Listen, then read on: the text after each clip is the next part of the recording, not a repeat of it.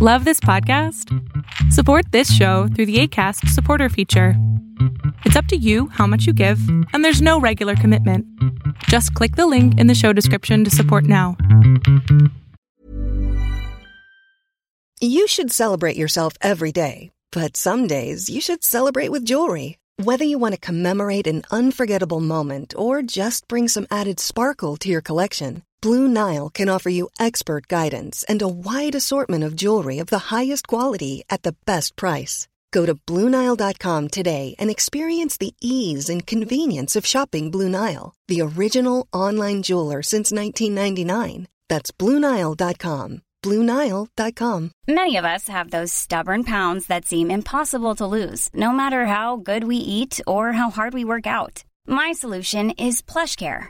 PlushCare is a leading telehealth provider with doctors who are there for you day and night to partner with you in your weight loss journey. They can prescribe FDA-approved weight loss medications like Wegovy and Zepbound for those who qualify.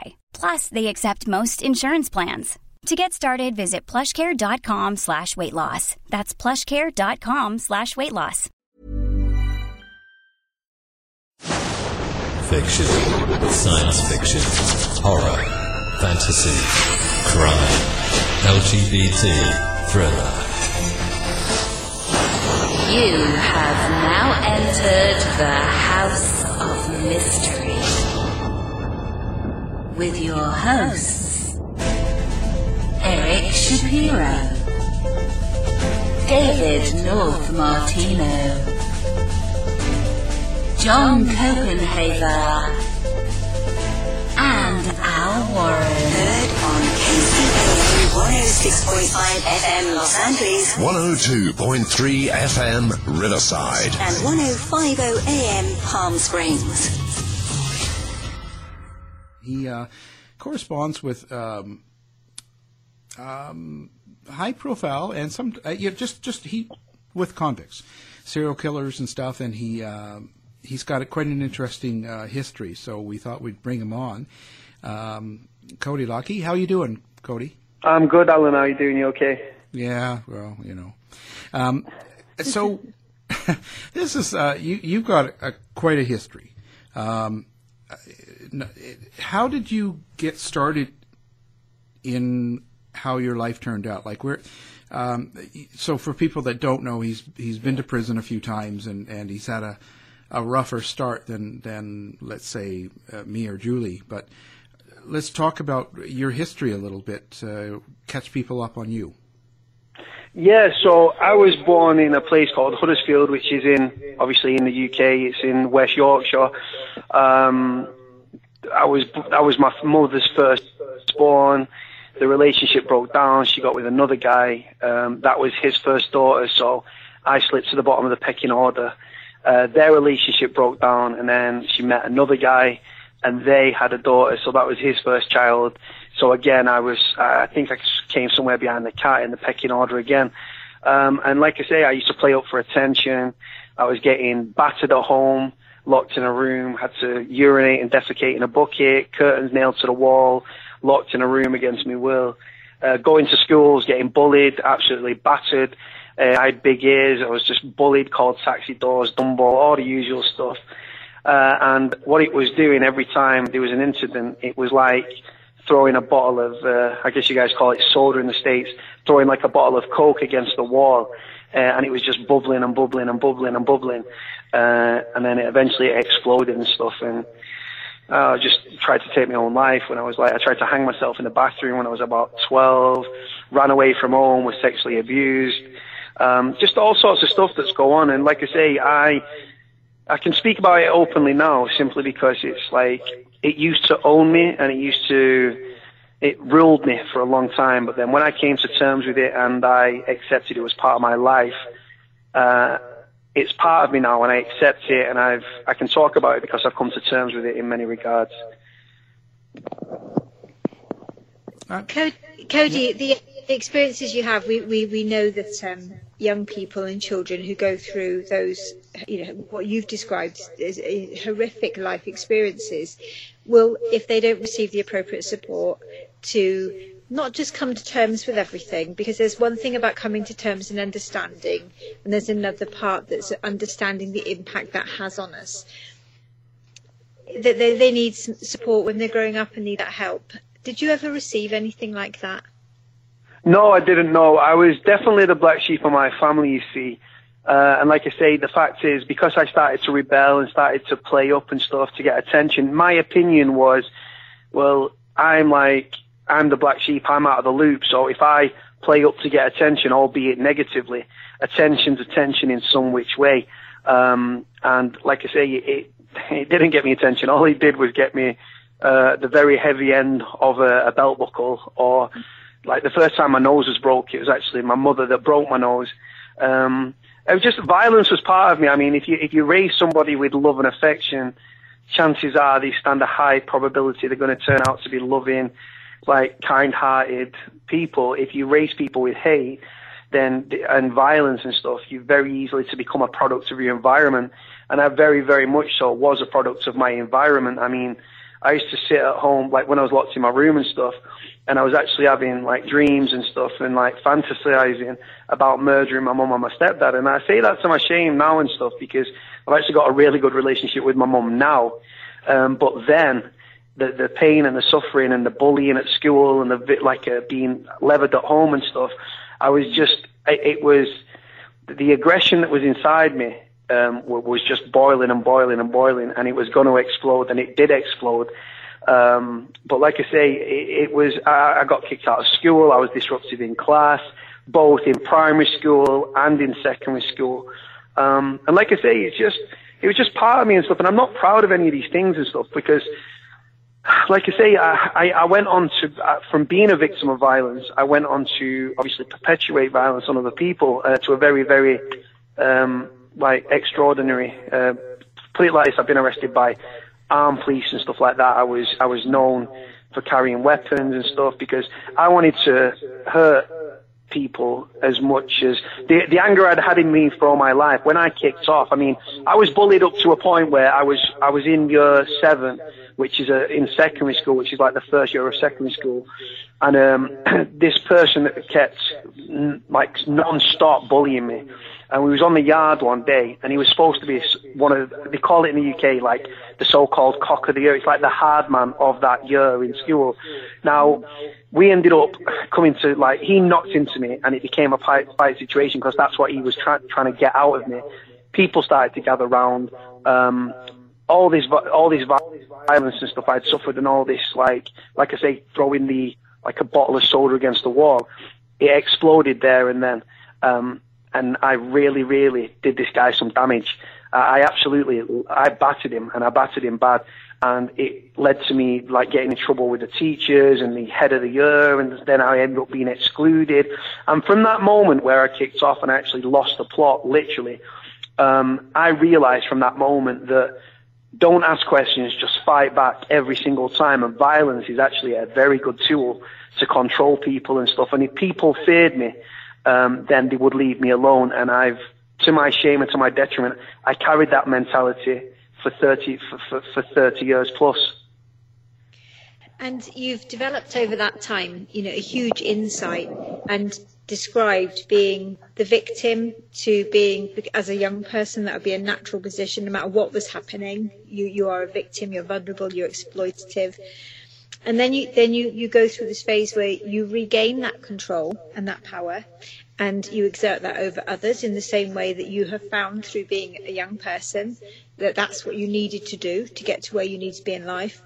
And then you get to this next point in life where you've reflected on all of that and suddenly thinking, well, I've made sense of it and I understand it, and I almost forgive for that. So that's a huge journey to go through, Cody. That was only my young years though. That was like pre-teens and stuff. And then like I say, it sort of, once I set that, this monster that was inside me that was bubbling away, was just when I unleashed it in that Year 7 fight on the top yard at the school that I went to in Greater Manchester. I never looked back, and from being the victim, I said to myself, I ain't going to be the victim no more. Now, there's a fine line, though. I despise bullies to this day, and even when I was incarcerated and stuff in prison, I actually would diffuse situations, or I would get involved in situations that didn't involve me, because my conscience and my mind was telling me, what you're seeing isn't right. That guy's bigger than him. He's bullying him. Interact. And I think that stems from my childhood and stuff. And like I say, it ventured into criminality. It started off small. I was first arrested when I was like 12 years old, and it was over a bloody Kinder Egg. I give my mate £1. He went into the shop. He came out. He'd stole it. I was waiting outside. He handed it me. By handing it me, it had been stolen. It was stolen goods. The manager grabbed us both by the collar, brought us in the shop. We wasn't arrested per se. I was taken to my mum's address. I could see her face on the front doorstep. I knew I was going to get battered. And I was more bothered about that. Then I started attacking my mate in the back of the police car because I knew what was becoming when I got through that door. I knew I was going to get battered. Like I say, just those swings and roundabouts. But again, wasn't academic in school, was kicked out of secondary school, went to another school, disruptive, non-academic. Saw the fact that my mother wasn't academic, and as such, she struggled to put food on the table working like minimum wage jobs and stuff. And I wanted better for myself. So what I did is I saw the criminal route as a fast route. But then my nana died as well. My nana was like my role model. Like my nana was the one person that I trusted. She was my idol, and I idolized her. And 6 weeks before my 17th birthday, she tragically passed away from a massive heart attack. And that was it. I was drinking. I was trying to cause fights. I wanted to hurt people. I wanted people to feel the aggression and the violence that I had inside me. I wanted to unleash it on the world because my nana had been taken and stuff. But the thing is, as I sort of calmed down, I remember that I made my nana a promise when I was about 8 or 9 years old. My nana said, "What do you want to be when you're older?" And I said, "Well, I want to be an army man, like action man, like soldier." So we made like a little pact. Many years later, I actually, after she died and stuff, very shortly after she died, I applied to join the British Army, which I did in her memory. My family were telling me I couldn't do it, putting me down. I did it. I passed all the tests and stuff, went and done my beat up in Scotland, in Edinburgh. And just sort of, that unleashed a new monster though, because it's very cliche saying you train to kill, but that is, as a soldier, I was already desensitized. I was all on the brink of being dehumanized.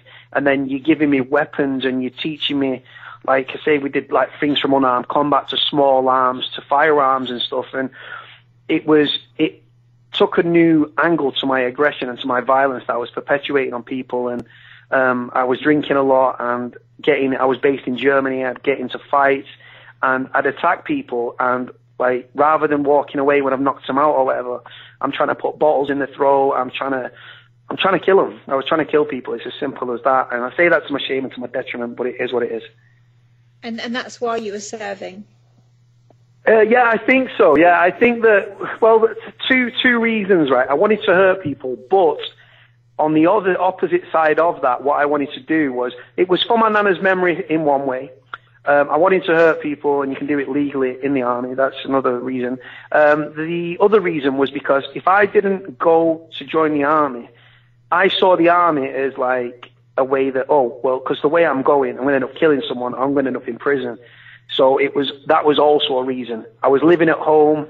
I was just turned 17 in the December, and I was like, you know what, I don't want to do this no more. And then I joined the army, and to be honest, the army probably made me worse because, like I say, I started to get into boxing and stuff like that, which, again, you're being taught how to hit harder, how to hit faster, how to transfer your weight to get the most out of a punch by, like I say, swinging your legs, swinging your hips and stuff, and the momentum travels through your gluteus and cross, and then when you hit someone, you get the most impact out of your punch. I was also, away from that, I was studying pressure points, jugulars, veins and stuff like that, places where arteries and stuff. So if you get into trouble, go for the arteries and switch off points and power points and pressure points, so you could get the most impact if you come into a violent confrontation. again, it made me worse. Again, brought me to trouble of the army. I ended up being put in a psychiatric unit up near the border, called Vegberg, which was a British and American base. Was in a psychiatric unit there.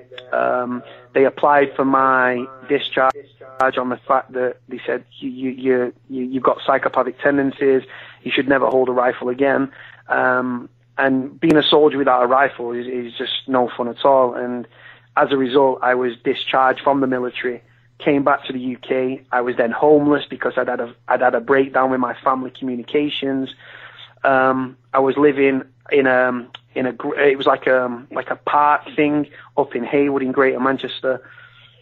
Some people that were drunk came through, and I was asleep, and they started on me, and I knocked one of them spark out. The other one didn't want to know. And then I ended up sleeping in an outside power station for a few months, eventually got into a homeless hostel, eventually got a council flat, got security qualifications off my own back, started to work the doors, got involved with the local drug gang that was moving on a massive national scale, moving kilos and kilos of heroin. I got into the gym, I was taking steroids, I had this hair-trigger temper, which meant that I could earn money from my remorseless aggression, and that's exactly what I did. And then it transpired from that I became involved with a notorious gang from Manchester. I was working on the doors. So by night I was protecting people, as in I was working as a nightclub bouncer, doorman, protecting people, and I took a great pleasure in that. I enjoyed looking after people and protecting people. By day, or when I wasn't working on like nights in the week, I was going through people's doors, balaclavas, weapons, involved with firearms, and just went from there. Do you know what I mean?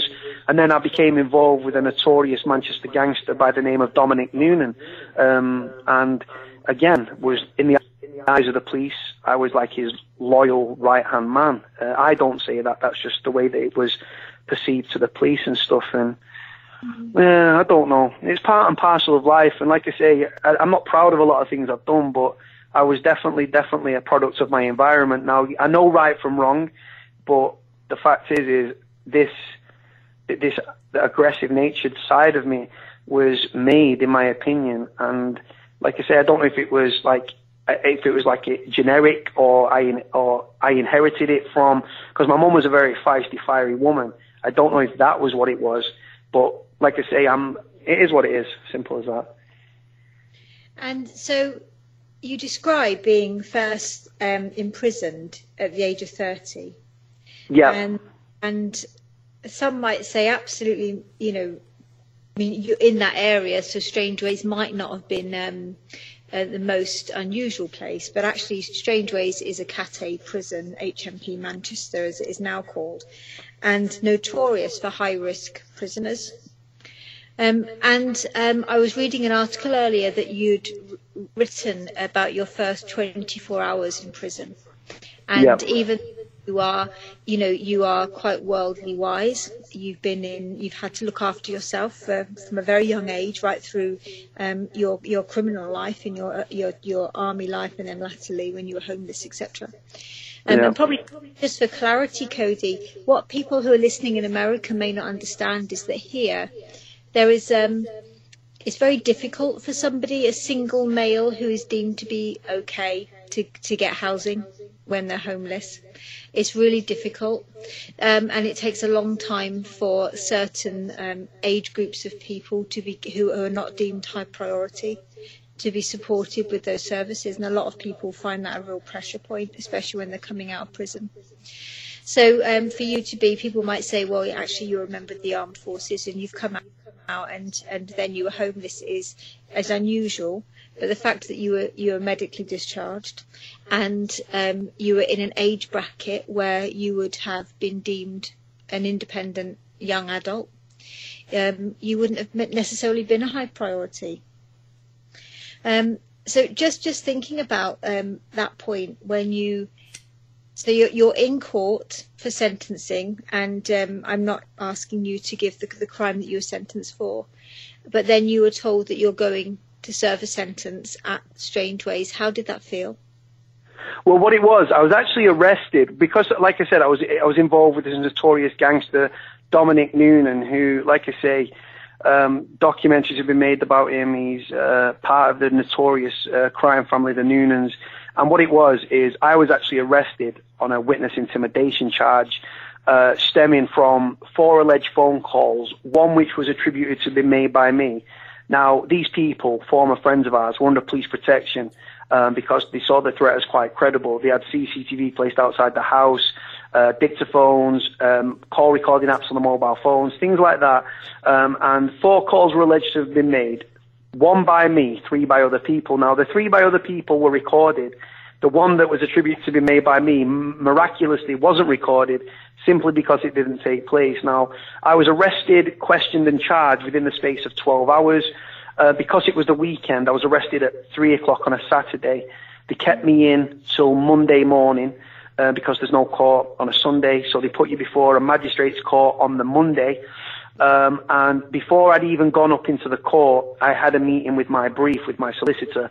And he said to me, even if you get bail, which means obviously I'd be going home, he said, you're not going to get bail. He said, I've spoken to the Crown Prosecution Service, who, like I say, they bring the charges. The police gather the evidence, the CPS is down for them to charge you. And he said, even if you get bail today, the CPS are going to appeal the Crown Prosecution Service. So I knew, he said, tonight you are going to Strangeways. And I'll be honest with you, I knew that it was always going to come. It had taken the police a long time to get to this situation where I'd actually, like, for all the things I'd ever been arrested for, some very serious offences. And they end up remanding me on a witness intimidation with no evidence, no call recordings, no forensics, no DNA, no nothing. But when he told me I'm going to Strangeways, I'll be straight with you. As guys, we do this whole macho thing, and it's a masculine thing because, well, we're men and it's prison and we're not bothered. The reality was I'd hurt a hell of a lot of people. And I was very mindful of the fact that this notorious prison that, even though I was a hardened criminal, I had never been a jailbird, so I'd never spent time at Her Majesty's pleasure. So it was really, really a shock to the system. And they placed me in I went up into the court, I got bail, the CPS appealed, they waived this piece of paper, and then the judge obviously remanded me into custody. And I'll be honest with you, when I stood up in the dock, my legs were like jelly, I'm not going to lie to you, it really was. And like I say, it was the fear of the unknown, because I've mastered a lot of things in my life. I'm very streetwise, but this was a world that I'd ran parallel to by being a criminal and being involved in serious organised crime, but I'd never been to prison. And there's prison rules, and then there's prisoners' rules, and I was put in this prison van. We call it a sweatbox, but it's a prison van with a couple of other prisoners. They popped the door, and then they just said, right. And then we pulled up at this gate that I've been on visits to this prison, this notorious prison, the scene of the Strangeways prison riot back in 1990, the longest in the criminal justice system here in the UK. And I'm going through this gate, and I'm like, oh my God. So then they pulled the other lads off, then I was the last one off the van.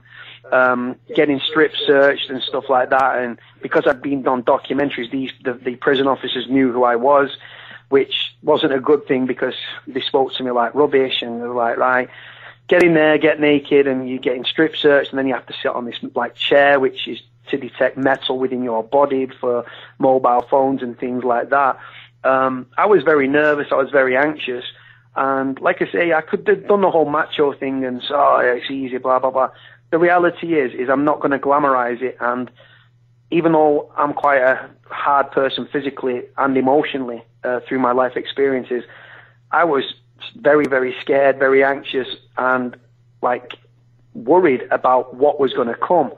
And then, like I say, you go through the process of stuff of being processed, taking your picture, getting strip searched, sitting on a chair, handing your prison issue clothes, putting me into a holding cell. They give me food in a polystyrene tray, which you wouldn't give to your dog.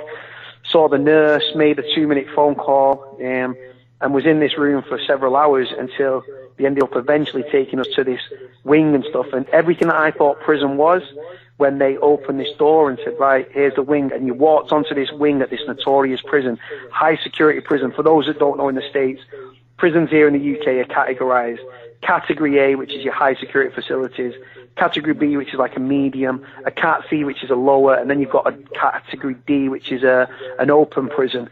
Obviously, in between that, you've got STCs, which are secure training centres, which house children, and then obviously you've got female prisons as well. But I walked onto this wing, and I could see from the ground floor up to the top floor, which is called the Fours, and everything that I'd ever seen of prison documentaries and stuff, down to even though obviously the Shawshank Redemption, even though that was filmed in the States, it was the same sort of makeup as in you can see from the ground floor to the top floor, and I was now in this notorious prison as an inmate. And like I say, you've got to learn quick, and because I was a big guy, that doesn't mean that you're higher than anybody. It actually can mean that you can be a victim, because people can see you, the size of you, and see that as a challenge to try and assert some sort of dominance over you. That never happened, luckily for me, but you've got prison rules, you've got the prisoners' rules. The officers, for the most part, for the prisoners in the UK, you've got private prisons, which are, like I say, run by Sodexo, G4S, things like that, and then you've got the public sector, which is run by Her Majesty's Prison Service. Now, HMP officers are a lot more by the book and a lot more unapproachable for the most part than private prison officers. But I spent 23 hours a day locked up in this notorious prison. I saw suicide attempts, I saw self-harm, a prisoner set himself on fire, cell fires, people covered in their own excrement, fights, violence, just death, misery and despair of the highest order. And it stayed with me, but it didn't deter me, because I'd went to prison 2 further times on 2 other stretches and stuff, and I don't know, it's just prison, innit? And I think that one of the things that is really difficult about going into prison in the UK is depending on the to support you can get, and training and that rehabilitation stuff. So the shorter your sentence, the more likely you are to go and to re-offend when you come back out as a survival, because it's what you know. So moving on slightly from that, so you went back into prison another couple of times. What was it? What was the trigger for you that said, this is just not me? This is not for me. This is not okay. Do you know what, Julie, right? On my third and final stretch, I've nearly been out of prison in 4 days. It will be 2 years since I've actually left prison. And what it was, this is crazy, this is how the story comes full circle, and I guess I come full circle as well in many regards, is the fact that on my last stretch, right, in the last couple of years, I've got a very, very good bond with my mother. And like I said, we've covered the early years and stuff like that and what I'd been through. Whilst I was in prison, even though I don't like relying on anybody for anything, because I'm in prison, I can't keep my property and check my mail because I'm in prison. So my mum stepped up massively. So she didn't approve of me being in prison, but we had a very good bond. Now, what it was.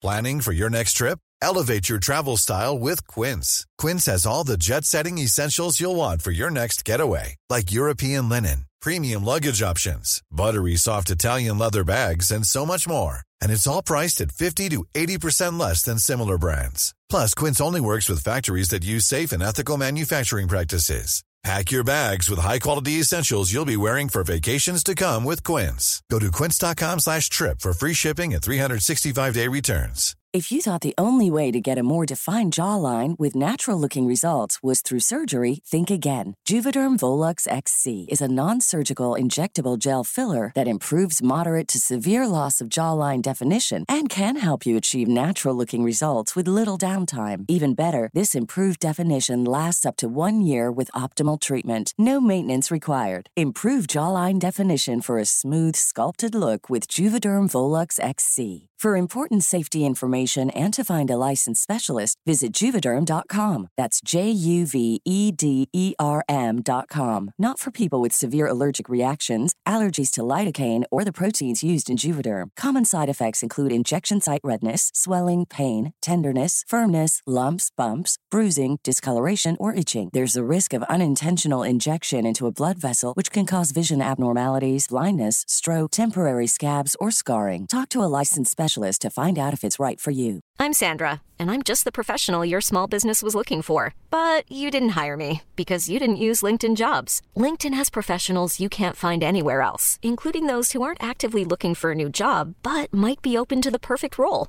like me. In a given month, over 70% of LinkedIn users don't visit other leading job sites. So if you're not looking on LinkedIn, you'll miss out on great candidates like Sandra. Start hiring professionals like a professional. Post your free job on linkedin.com/achieve today. Hey, it's Ryan Reynolds, and I'm here with Keith, co-star of my upcoming film, If, only in theaters May 17th. Do you want to tell people the big news? All right, I'll do it. Sign up now and you'll get unlimited for $15 a month and 6 months of Paramount Plus Essential Plan on us. MintMobile.com/switch. Upfront payment of $45 equivalent to $15 per month. Unlimited over 40 gigabytes per month. Face lower speeds. Videos at 480p. Active Mint customers by 531.24 get 6 months of Paramount Plus Essential Plan. Auto renews after 6 months. Offer ends May 31st, 2024. Separate Paramount Plus registration required. Terms and conditions apply if rated PG. I rang her partner that she was with at the time, and he said, like, as she told you, that she thinks she had a stroke, and like she's got a heart condition called angina, and she'd been having like really tight chest and stuff, and she thought she was like a little heart attack / stroke. He told me this on the phone. He said she's not sleeping, she's not eating, it's affecting her psychologically, emotionally, not to mention financially, because the financial restraints of supporting somebody in prison is astronomical, week, month, year, do you know what I mean? So, and she's working 60-hour week, right, for minimum wage again. And then she's traveling 2.5 hours to come on a visit. Then she's spending an hour on the visit, 2.5 hours back. In between that, she was going to my property. She was getting into debt because I didn't know this, because I was spiraling into rent arrears. She was putting it on her credit card, which obviously the APR on the credit card, the payments was higher, and it was stressing her out. And for some reason, I'd never seen this myself on a visit, but because this guy had told me, and I actually had a visit with my mum a few hours later, and my mum's come on the visit, and I'm sat there at this private prison in Salford near Manchester, this Forest Bank prison, and my mum comes on the visit and stuff, and I'm sat there looking at her, and I'm looking at her hands and stuff because she's getting older, because like I say, and then the fact that she smokes so much, and she's like breathing heavy because she battered her lungs through smoking over years for decades, seeing the bags under her eyes, seeing the fact that she was trying to put a brave face on it. I became incredibly guilt-ridden in that moment and stuff, and I really, really, I felt unsettled. It made me unsettled on the visit. I was looking at my mum and I'm thinking, you're trying to put a brave face onto me because she's a strong woman and she's not trying to show weakness in front of me. I didn't see, because I was self-centered, because when you're in prison, as mad as it sounds, you become very selfish to an extent. It's all about you and stuff, and you feel like the prisoners' families don't understand what you're going through because they're not in prison, when the reality is they're on the roller coaster that is prison right with you. So anyway, cut a long story short, the visit finished, we stood up, I give her a hug, I hugged her especially tight on this hug, like a big bear hug. The visit finished, she left, I went back to the wing and stuff, sat in my cell, we end up getting locked up, and I cried myself to sleep that night. I felt incredibly guilty. I felt guilt-ridden. It just didn't sit very well with me. And between falling asleep and waking up, I had like an epiphany and like a light bulb moment. And I woke up the next day, and this journey of prison again, where I'd contemplated suicide, and I was up and I was down and I was aggravated and frustrated and stuff. I lost myself, and then in that moment, I'd found myself, and I was thinking more clearly than I'd ever thought in my life. And a few weeks later, eventually, I was released, and I met my mum. My mum came and picked me up from the jail. I walked outside. I gave her the biggest hug. We set off, and I said to her, I promise you, I will never, ever, ever put you through what I put you through on them last couple of stretches. I said, no. I said, I apologize from the bottom of my heart. And you know what? I went to probation. I saw probation. He wasn't ready. So I went into the local area, got a breakfast because I was starving, went back to probation, and then, ended up just got back to my address, checked my mails, went out for food with my mum, and was forever grateful. And to be honest with you, it was the making of me. Now, like I say, the strange thing is, and the thing that is crazy, the fact that I believe that my childhood played a contributing factor in my criminality and definitely in my violent tendencies and my violent nature. And the reason I came away from crime was for the same reason, my mum, which is crazy. Do you think if somebody that was skeptical in terms of the psychology behind that, if they were to say to you, well, actually years of trauma means there needs to be a real rehabilitative or reparative parenting, in the same ways that we have kind of that reparative support given to offenders when they're released, in different ways by probation or outside services. Now, thinking about that in terms of your relationship with your mum, it wouldn't be unusual for us to say that no matter what a young person goes through, they will always gravitate back towards family, because we want to have that bond, we want to have that relationship with our family, and we seek it. It doesn't matter what they've put. We'll still. And you probably know this better than I would, in experiencing wise. But you always want that relationship to be a good one. It doesn't matter what sort of parent you have, whether that's somebody who absolutely shows you affection in later years or not. You will seek it anyway. And so, what conversations did you have with your mum that kind of made it okay and put everything to bed? Because she must be feeling somewhat of the pinch and the guilt as you talk about it in interviews and talk about your experiences. There must be something in there for her that still, really affects her. Do you know what? To be honest with you, Julie, no. We've never really had, right? People ask me this question a lot. Like, I speak at universities now to criminology students and stuff, and I always get asked, like, why do you forgive your mum? Why have you now got a bond with her? Why have you had the conversation with her? Have you had it out with her? Like, have you discussed at length about what you went through, what it did to you, and stuff like that? And the reality is, no, I've never. And to be honest with you, I don't think I ever would. I would never want to put my mum in a position where she felt uncomfortable. Now, as mad as this sounds, Julie, and people freak out when I say this and they can't get their head around it and they can't grasp it, people say to me a lot, like, so if you could go back to your childhood and be born to another family, be raised with money, morals, principles, and everything in between, or go back and live exactly the life, minute for minute, second for second, I'd do it all over again in a heartbeat, simply because it's made me who I am today. I am very streetwise. I've become very respectful. Like I say, I'm very street. I can handle myself massively. Everything that's been ever thrown at me in my life, I've been homeless twice. I've been in prison 3 times. I've been shot at. I've been stabbed. I'm physically scarred, mentally scarred, and emotionally scarred. And strangely enough, I've actually come out the other end as a decent person, and that's crazy to say. I'm actually volunteering now with an organisation here in Manchester. I start on Friday, that actually help ex-offenders, people that have battled mental health issues, addiction, homelessness, and ex-offenders. And I can't wait. And I can only do this because I've been on this journey of self-discovery and stuff. And like I say, I do forgive my mum for what she put me through. And I also, I used to drag my past around like a ball and chain, and I could never move forward with my life because I was always looking back. I used to talk in past tense. I'd always talk about the past and violence and stuff. And then now, I only look back to see how far I've come. I really, really do, and I'm very grateful for the bad things that have happened and the good things. Because when I was in prison, had it not been for my mum and the emotional support that she gave me whilst I was in prison, honestly, I think I'd be dead. I think I would have taken my own life in prison. Because psychologically, and I'm not ashamed to say this, prison brought me to my knees. I'm not going to lie to you. Anyone that says they've been to prison and haven't cried or haven't contemplated suicide or spiraled into depression, simply put, they're a liar. Prison psychologically, emotionally, and like I say, just it takes its toll on you and also those around you.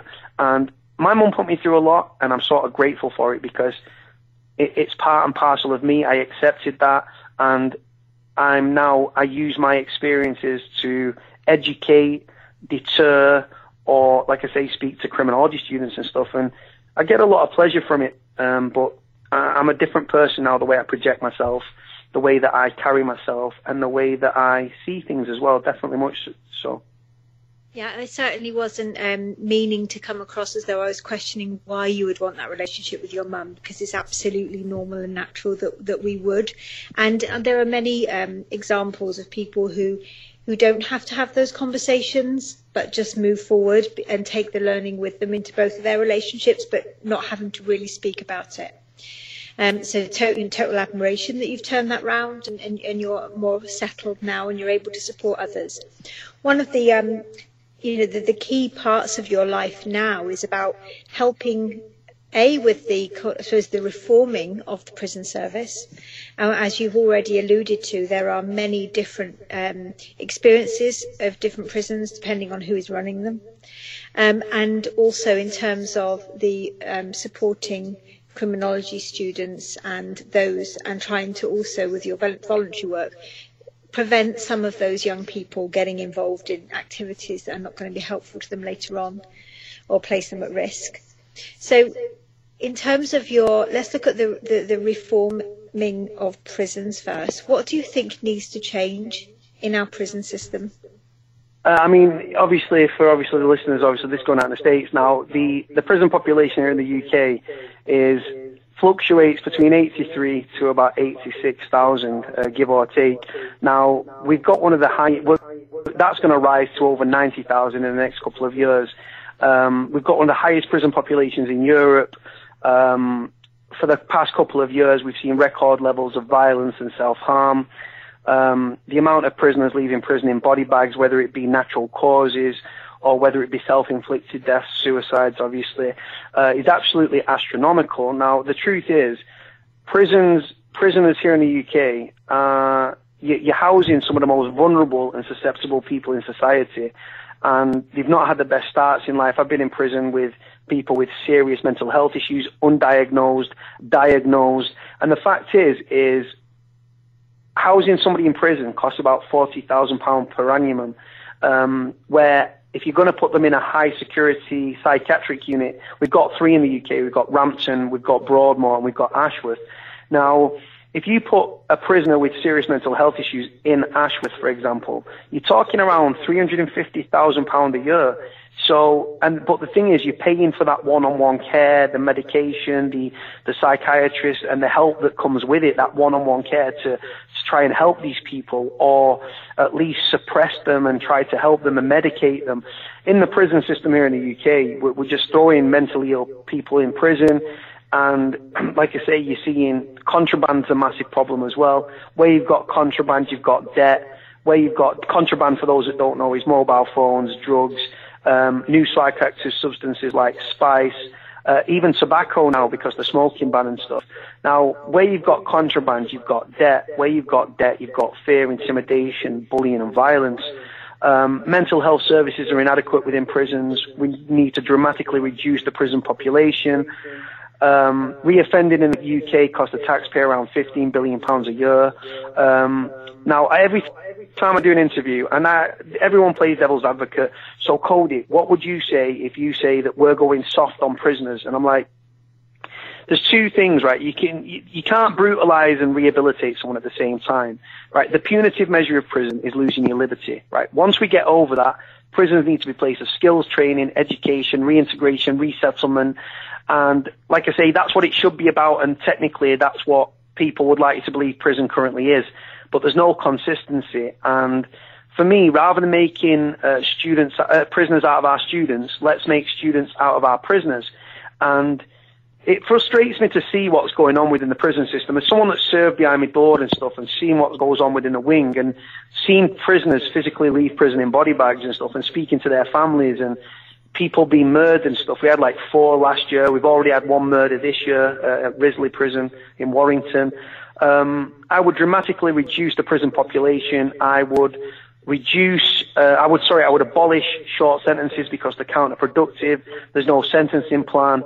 I would defer sentencing for prisoners that are mentally ill. I would get a psychiatric report done on them. And if they have to be in prison, simple, section them, put them in a psychiatric unit, whether it be medium, whether it be high.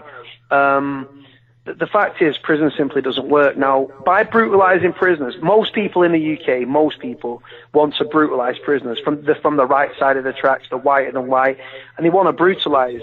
Now, by brutalising prisoners and housing them in these squalid conditions and these decrepit, Victorian, run-down prisons which you wouldn't put your dog in, all that simply does is it succeeds only in demoralising, desensitising, dehumanising, and making it even more disenfranchised than when you enter the system. Now, here in the UK, we've got lowest police figures since, I believe, 1996.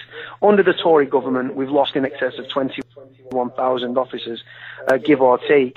Now, the streets here in the UK are lawless. Community police stations are closing down. Youth services have been cut.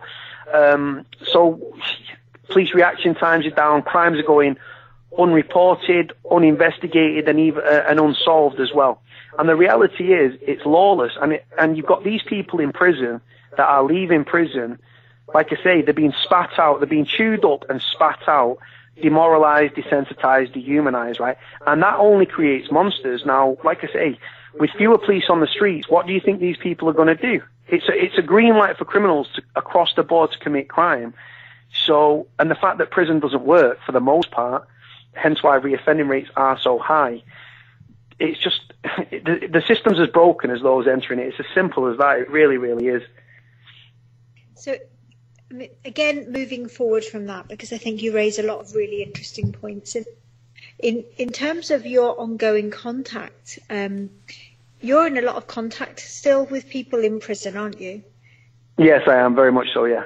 So would you, I mean, again, you say that people play devil's advocate. I'm not doing that, but I am intrigued as to why you would do that.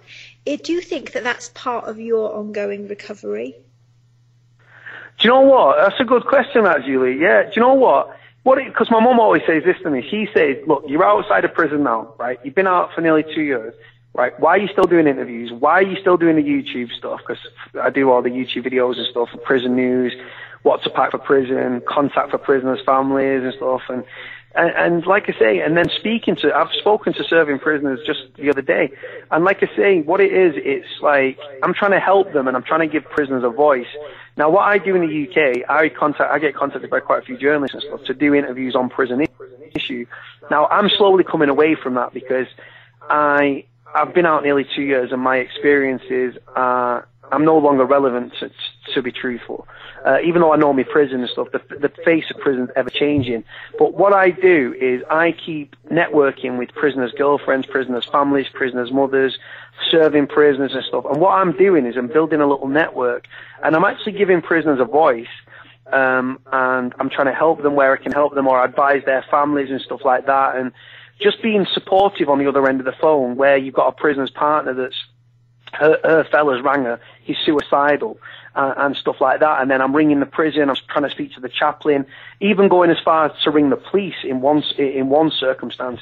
So like I say, I'm just trying to provide a service where I can. I mean, like I say, I'm not an expert on anything.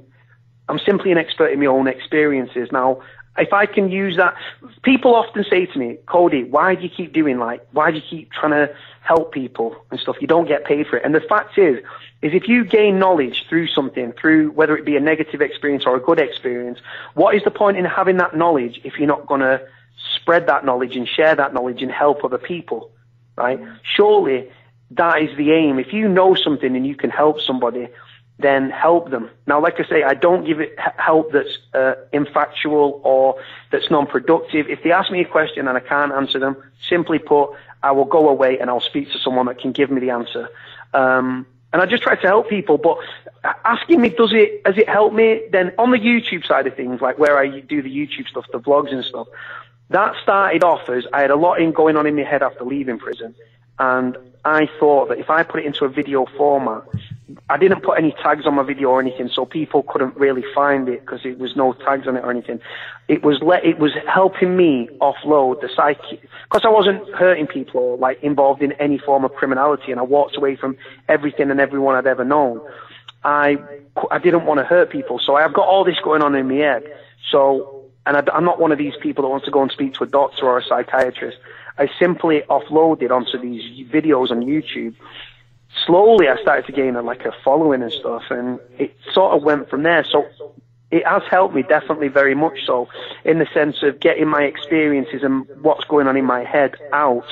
It's de-stressed me, and by doing so as well, it's also helped other people, which has helped me. So it's both been beneficial to me, and it's also helped prisoners' girlfriends, people that are potentially going to prison for the first time, to try and mentally prepare them for prison. Not that you can, but trying to help them in some which way. Speaking to kids down in Taunton in Somerset, where he was from a good family and he was going down a criminal route, and his girlfriend cheated on him and he wanted to hurt her and hurt the fella, and just talking to him and saying, look mate, you're from a good family, you're going to end up in prison, and trying to deter people and detract people from doing what I used to do, because I don't want to see them end up killing somebody or being themselves killed, because like I say, the lawlessness of what's going on in the streets in the UK with knife crime, gun crime, and like I say, they just under the overwhelming lack of police is off the scale. So it's helped me, it's helped other people, and I'm very grateful for that, definitely, Julie, yeah. And you would have learned quite a lot from other people as well, and their experiences, talking to, so for example, serial killers, and trying to understand how other people's minds work, and how some people cannot move on from their position because there's a different driving force than the one that you had. What was probably the most worrying for you, and probably the one person you really wanted to help, but you knew there was nothing you could do? What are you talking about, in a serial killer sense? Yeah, in terms of somebody who is a prolific or a repeat offender, and you were kind of emotionally connected with that situation, not in terms of maybe what they did, but certainly with the empathy for that person, but knew that there was a limit to what you could do, and there was probably very little help this person could receive. Yeah, like I say, I've wrote to quite a few high-profile prisoners, whether it be serial killers, murderers, people like Charles Bronson, things like that. So Charles Bronson isn't the actor, by the way. He's a famous, infamous prisoner here in the UK that's one of Britain's longest-serving prisoners.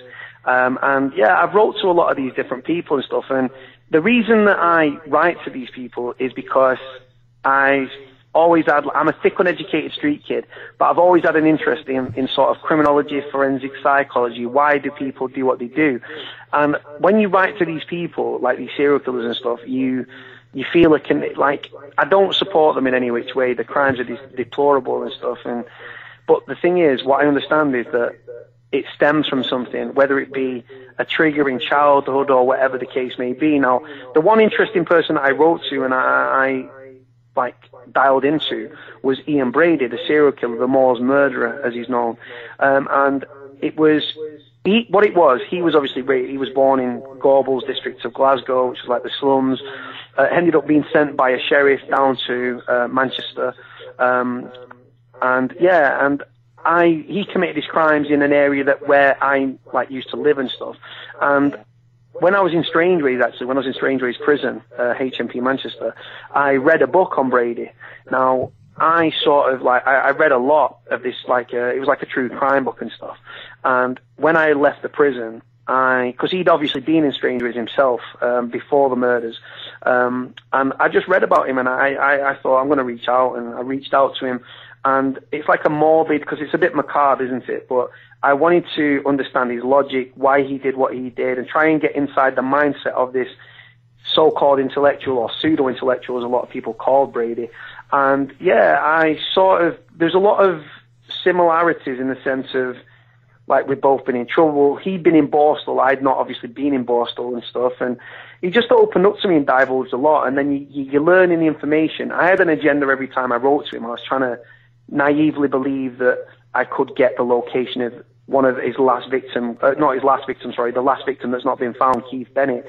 And I wrote to him, because what it was I believed, Julie, that everyone that's writing to Brady at the time was going to be an academic or a student of psychology, forensic psychology, like I say, authors, journalists, and everything in between. Now, as a common criminal, I thought he's more inclined to trust me than he would, let's say, an academic, because he's going to see an agenda there. Now, I have my own agenda, but I wanted to see, can I hang with this class, like this so-called pseudo-intellectual, this so-called intelligent guy that was ahead of his time.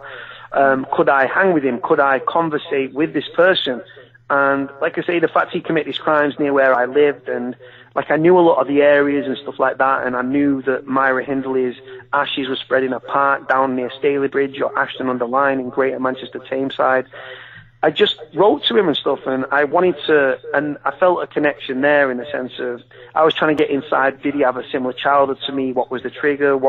It's like I wrote to Dennis Nielsen as well. Dennis Nielsen was another one that I think he was very close with his grandfather, and his grandfather was a fisherman, and he went out to sea, and I think he had a heart attack on the boat, and obviously he tried to drown himself, and he wrote this manuscript called The Drowning Boy, and I try to understand my own thing. I can't pinpoint a specific, this is what it was, and this was the connection I felt, or this is why. All it was I was raised watching serial killers documentaries, gangs documentaries, and gangsters. And like an idiot, people study these subjects and go to university and become very successful people. I, like an idiot, became involved with all of the above. And it was a morbid curiosity mixed with, I think people, when you write to these people, I think people confuse interest with it, with supporting the individual. Now, if I was ever in a room with Brady, I would have attacked him, but he wouldn't accept my offer to go and see him at Ashworth Psychiatric Unit. But God knows I tried. I don't think I really answered that question, Julie, very well, but sorry. No, I think you did. And I think right. I'm absolutely horrified, really, and gutted that we've run out of time, because your story is so crucial for people to hear. You know, the journey through, the healing that's gone on without healing, if that makes sense, the ability to cope with what's been without the kind of the therapeutic and the that kind of healing stuff as well. It's turn your life around, and you're incredibly eloquent and able to portray your message. You're a great speaker, Cody, and for you to be able to be very honest and open about your situation, the things that you've done and been through, and you don't go into detail. You don't need to go into detail about events. You're portraying the way you're doing it. Hats off to you. To find out more about our show, guests, or to listen to past shows from our archive, please go to www.houseofmysteryradio.com. Show's over for now. Was it as good for you as it was for me? Well, good night. This has been a production of Something Weird Media. I'll be back. Hey, it's Danny Pellegrino from Everything Iconic. Ready to upgrade your style game without blowing your budget? Check out Quince. They've got all the good stuff, shirts and polos, activewear, and fine leather goods, all at 50 to 80% less than other high-end brands. And the best part? They're all about safe, ethical, and responsible manufacturing. Get that luxury vibe without the luxury price tag. Hit up quince.com/upgrade for free shipping and 365-day returns on your next order. That's quince.com/upgrade. Hi, I'm Daniel, founder of Pretty Litter. Did you know cats tend to hide symptoms of sickness and pain? I learned this the hard way after losing my cat, Gingy. So I created Pretty Litter, a health monitoring litter that helps detect early signs of illness by changing colors, saving you money and potentially your cat's life. Pretty Litter is veterinarian developed, and it's the easiest way to keep tabs on your fur baby's health right at home. Go to prettylitter.com and use code ACAST for 20% off your first order and a free cat toy. Terms and conditions apply. See site for details. Ever catch yourself eating the same flavorless dinner 3 days in a row? Dreaming of something better? Well, HelloFresh is your guilt-free dream come true, baby. It's me, Keke Palmer. Let's wake up those taste buds with hot, juicy pecan-crusted chicken or garlic butter shrimp scampi. Hello Fresh. Stop dreaming of all the delicious possibilities and dig in at HelloFresh.com. Let's get this dinner party started.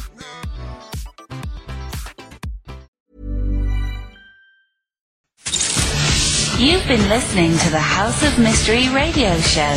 To find out more about our guests, hosts, or shows, go to www.houseofmystery.com. Show's over for now. Was it as good for you as it was for me? Well, good night. This has been a production of Something Weird Media. I'll be back.